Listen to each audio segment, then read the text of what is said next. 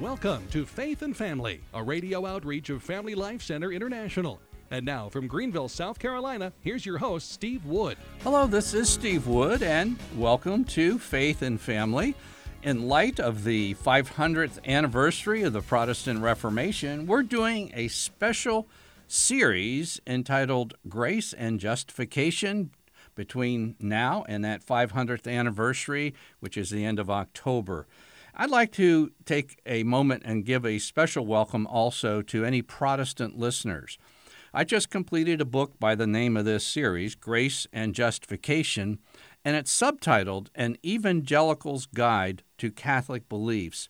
And in the book, I try to show how both Catholic beliefs and Protestant beliefs compare and contrast with each other. And I try to do it in a very fair manner. So if you're a Protestant listening, I hope that I will treat you absolutely fairly, and I think you'll learn more about justification hearing both perspectives rather than just being exposed to one. But somebody might ask the question, well, isn't this justification a long settled topic with Protestants? I mean, it's been almost 500 years here at the end of October. No, it isn't. I attended a few years back the annual meeting of the Evangelical Theological Society, which is composed of the theologians and philosophers in the evangelical world, the professors in colleges and universities. And this particular year, when they met in Atlanta, it was the largest attendance that they ever had at their annual meeting, and the theme of the entire conference was justification. So this is anything but a settled issue within Protestant circles. There is an Anglican scholar. In my opinion, he's probably the best New Testament scholar in the English-speaking world. His name is Dr. N.T. Wright, and he has really stirred the waters regarding justification. He is one of a few scholars who came up with what's been termed the new perspective on St. Paul. In my book, if you're interested in this, chapter 11, I devote to explaining what the new perspective is. But in a nutshell, Scott Hahn said this about Dr. Wright, and Dr. Wright's last name is spelled W-R-I-G-H-T. Scott said, if Wright is right, then Luther is wrong. And you know, a lot of evangelicals are really being challenged by Dr. Wright and the new perspective. Just to give you an example, I won't explain how I ended up there, but in a nearby Baptist university right here in Greenville, I was in a New Testament survey class I was sitting in, and the professor was in a big hurry to get through all the books of the New Testament, and then he came to Romans, and he stopped, he took a deep breath, sat down on his desk, thought for a moment, and then looked at the students and said, I think you should be aware that we're going to take a new approach as we study Romans. And basically, this young Baptist scholar had been exposed to a new perspective, and it was changing his view of the epistles to Romans, and it was changing his views on justification. This is after 500 years. So there's a lot of momentous things going on right now.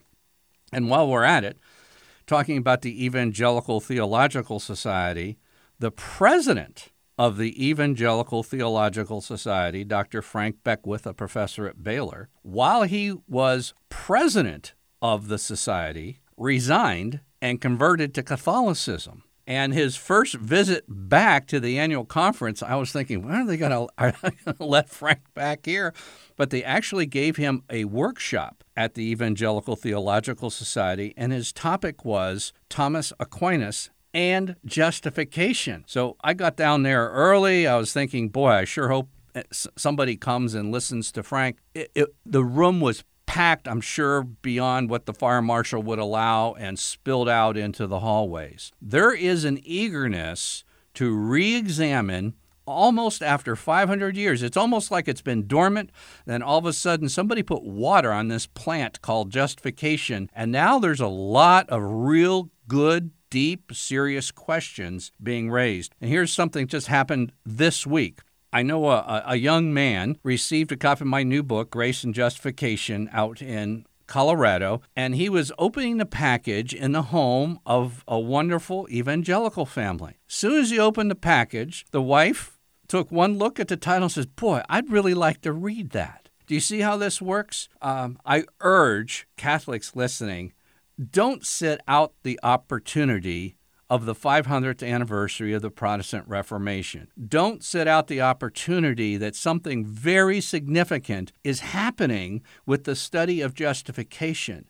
And with that, when you think, this is, so to speak, when you talk about the creation of the universe and the first causes of things, well, this was the first cause of the Protestant Reformation. This was the big bang, so to speak, that launched 500 years of Protestantism, basically the English-speaking world, and so many different branches of the Catholic Church have splintered off into all kinds of different groups. How ironic that once we think this is so far in the past is now coming to the surface. And all I'm saying, the evangelicals seem to be, and I'm talking about the top-notch, bright scholars. I mean, I was in workshops where we were discussing a particular verb in a particular sentence in the Greek New Testament, and nobody needed to even open the Greek New Testament. These guys knew what each other were talking about. So these are bright guys, very aware that there's some momentous changes going on with justification. So don't snore through the 500th anniversary. Get yourself equipped, and that's why we're doing this series. Now, a good question to ask right at the beginning, what is justification? Because if you ask a lot of Christians, they'll just stare. Well, justification, this is how it works. We are, because of original sin, born into a state of unrighteousness. And because of sin and unrighteousness, we're alienated from God. And if we depart from this life in a state of unrighteousness, we spend eternity in hell. So this is a really big deal. And what justification is that state of righteousness. So you move from unrighteousness to righteousness, and that is justification. Now, it's a little confusing, but when you read, for instance, in Paul's epistle to Romans, the word righteousness, that is a synonym for the English word justification. There's a single Greek word and a single Greek root for a number of related words. For instance, I'm going to the theme of the entire epistle of Romans right now, to Romans chapter 1 and verse 17. St. Paul says, "For in it the righteousness of God is revealed through faith for faith. As it is written, he who through faith is righteous shall live.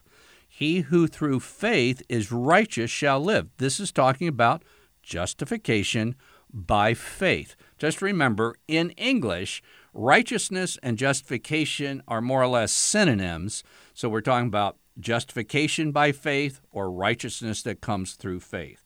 So that's what justification is. It's taking us out of the state of unrighteousness to a state of righteousness.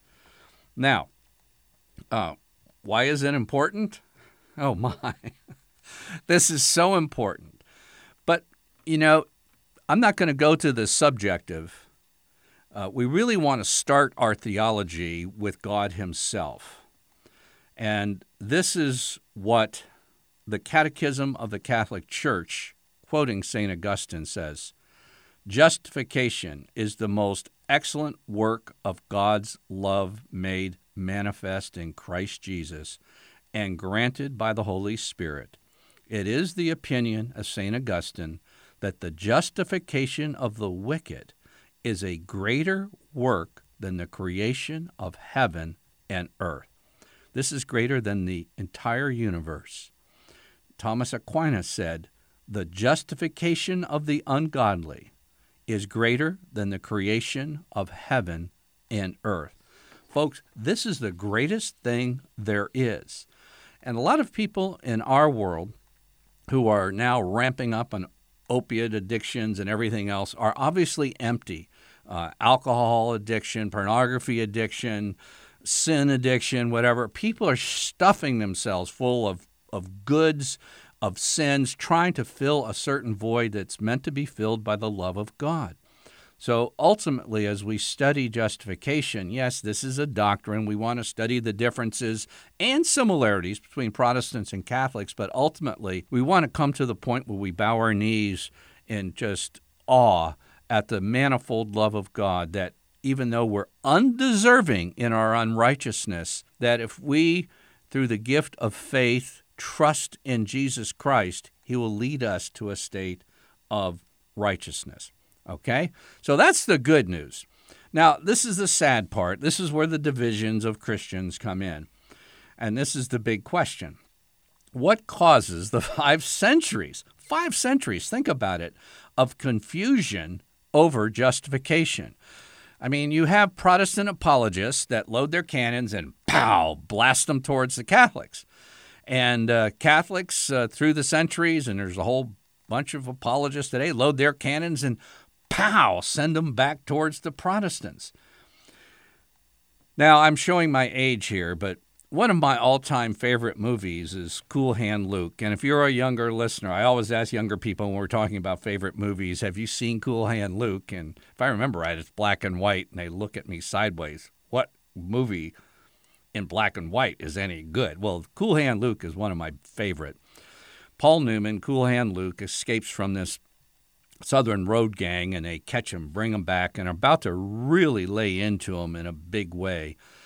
And the commander of the road gang, through his aviator reflective glasses, says, "What we have here is a failure to communicate."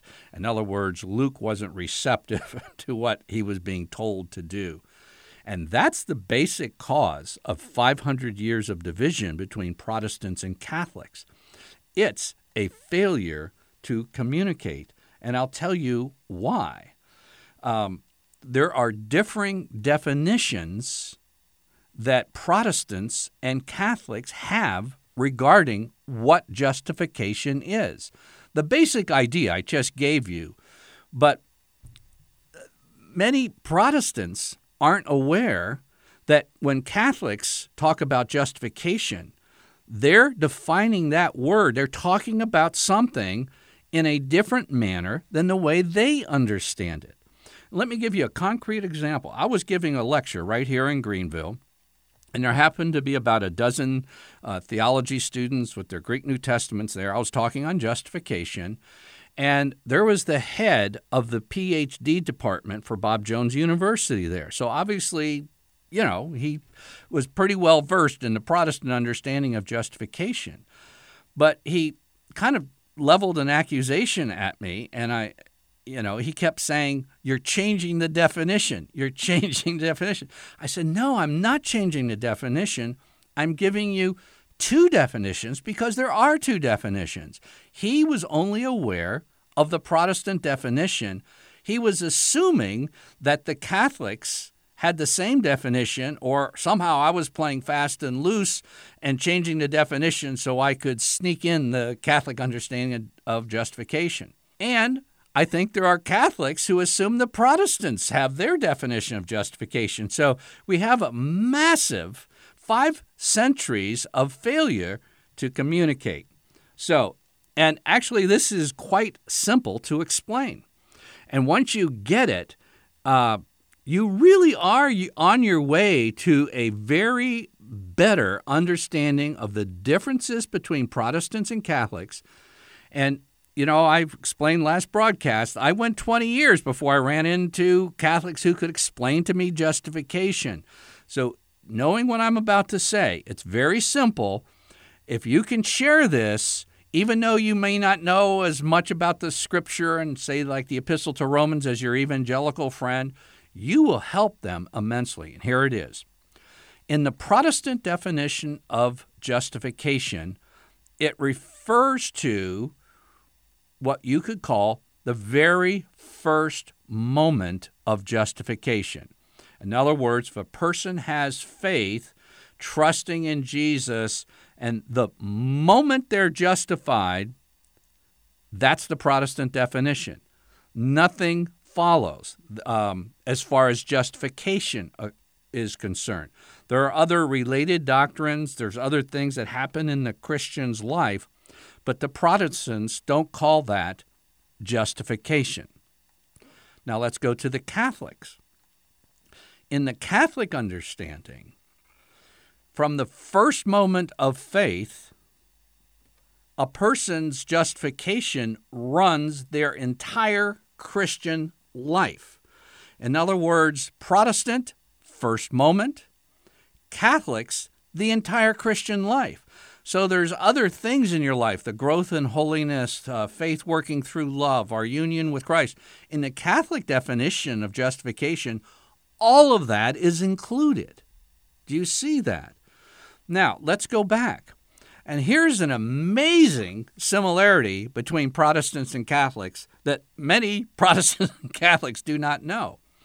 If you think about it, the Protestant definition of justification covers the first moment, and they insist that that is only by faith because there's no sequence to follow, so there's no good works or anything attached because it's just the first moment.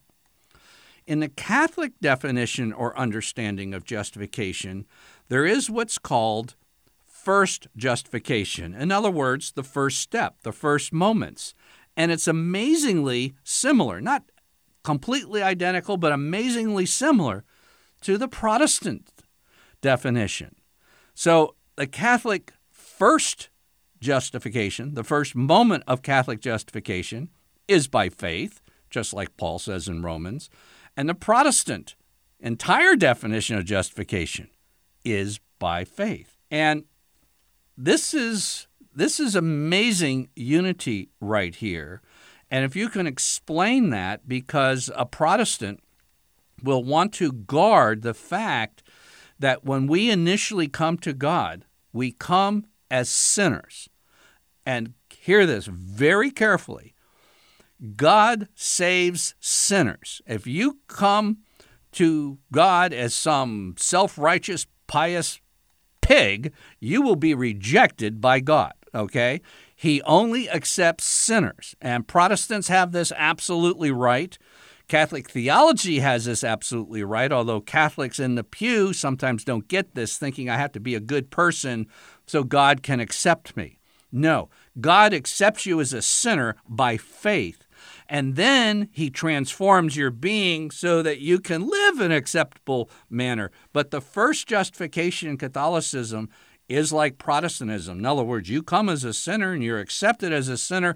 And because God is love, he can even love sinners. And this is something that's very hard to get through anybody's skull, that God who really, really knows me, even my thoughts, even the intentions of my heart, and even if they're divided, if I've done things I'm terribly ashamed of, he can still love me if I trust him by faith. Okay? So that's the first moment of justification. Now I'd like to tell you about the most boring section of my new book that I doubt if many Catholics will even read it. It's only 2 pages in chapter 3. On the surface, it appears so boring. I really doubt that many will read it, but there's going to be a few evangelicals, if you share that book with them, and read this boring portion of chapter 3 of my book, Grace and Justification, that could open up a whole new vista. Because the question then would revolve around then the question of, well, which definition is more accurate? And if we're going to use the Bible as our ecumenical document, and I think that's a great thing to do, then we have to ask ourselves, which definition of justification is closer to the Bible's teaching? And if you want the Bible's teaching on justification, there's 2 epistles that you can go to, Galatians and Romans is the most comprehensive. Let's just talk about Romans for a minute. Okay, is the Protestant notion of justification, that first moment only, that's limited to justification, is that closest to Romans teaching, or is the Catholic comprehensive definition the closest to Catholic teaching? And now you go to that most boring 2 pages of my book, and I have an outline of Romans, and it's a very common outline that you would find in most any evangelical commentary, although I tried to make mine quite simple. I do an outline of Romans using the Protestant definition. The theme of the whole epistle, hang on now with me, because this is, on the surface, very boring, and if you know what you're doing, this is earth-shaking. Okay, the theme of Romans is the verses 16 and 17 of chapter 1. And after introducing the theme of Romans, which is justification by faith, and that's believed by both Protestants and Catholics, then in the next couple of chapters, the rest of chapter 1 through the first paragraph of chapter 3, St. Paul describes the universal spread of sin to both Jew and Gentile. And both Protestants and Catholics agree on that. So the theme we've got, justification by faith. The next couple of chapters, the universal spread of sin to both Jew and Gentile. So because of the spread of unrighteousness, there's a universal need for righteousness or justification. Now here comes the rub. In the Protestant outline of Romans, justification, and again, this is narrowly defined by faith alone for both Jew and Gentiles, covers chapters 3 and 4. Okay? Now, there's other things, obviously, because there's 16 chapters in Romans. There's things of sanctification, there's adoption, there's union with Christ, there's the Holy Spirit and the life of the believer and such. But those are other categories. Those are distinct categories from justification in the Protestant view. So if you look at it, the theme, Romans 1, the universal spread of unrighteousness and sin, Romans, end of chapter 1, 2, and beginning of 3, and then you have chapters 3 and 4 devoted to justification. Okay? That's the Protestant outline of Romans relating to justification. Now, let's go to the Catholic outline. I told you this is going to appear boring, but hang on. We're coming to it. All right. The Catholic outline begins the same way. The theme of Romans, justification by faith, 1:16 through 17. Next, the universal spread of sin. Same passages, 1:18 to 3:10. Now, the rub. Justification, defined comprehensively. Justification by faith, defined comprehensively, runs from chapters 3 through chapter 11. In other words, rather than chapters 3 and 4, it's chapters 3 through 11.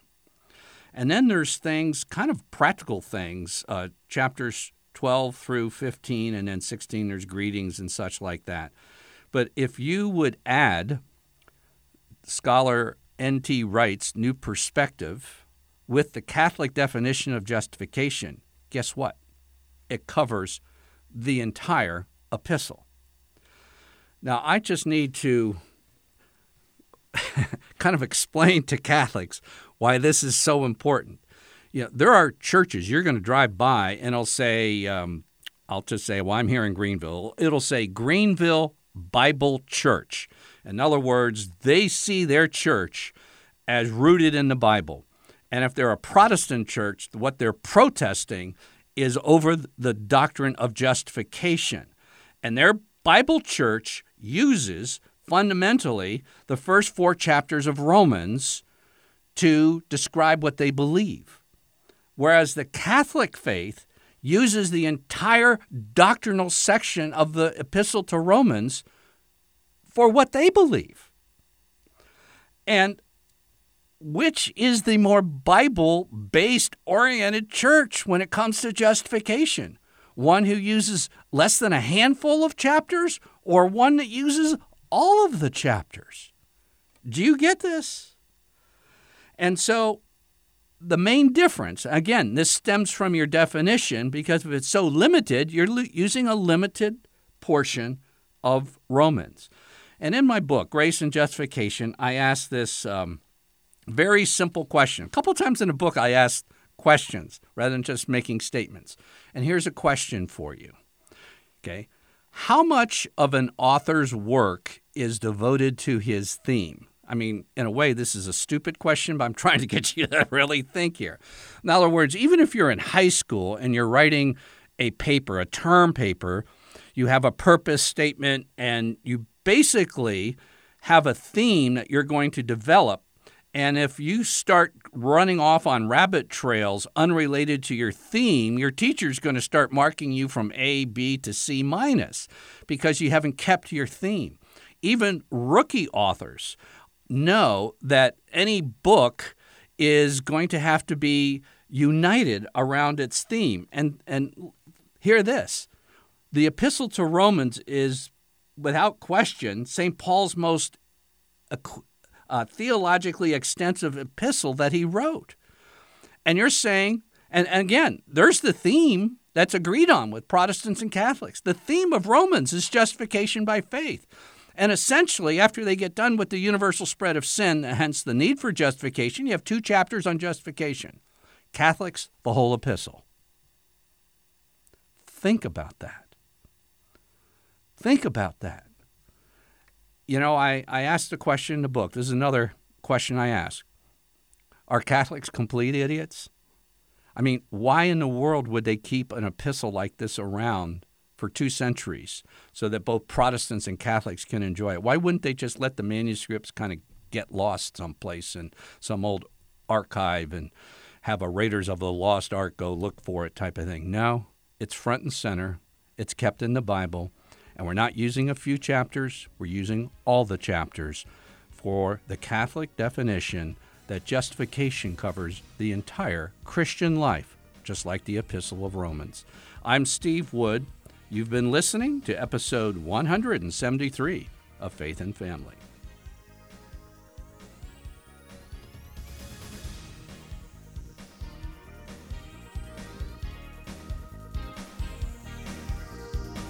Faith and Family is a radio outreach of Family Life Center International.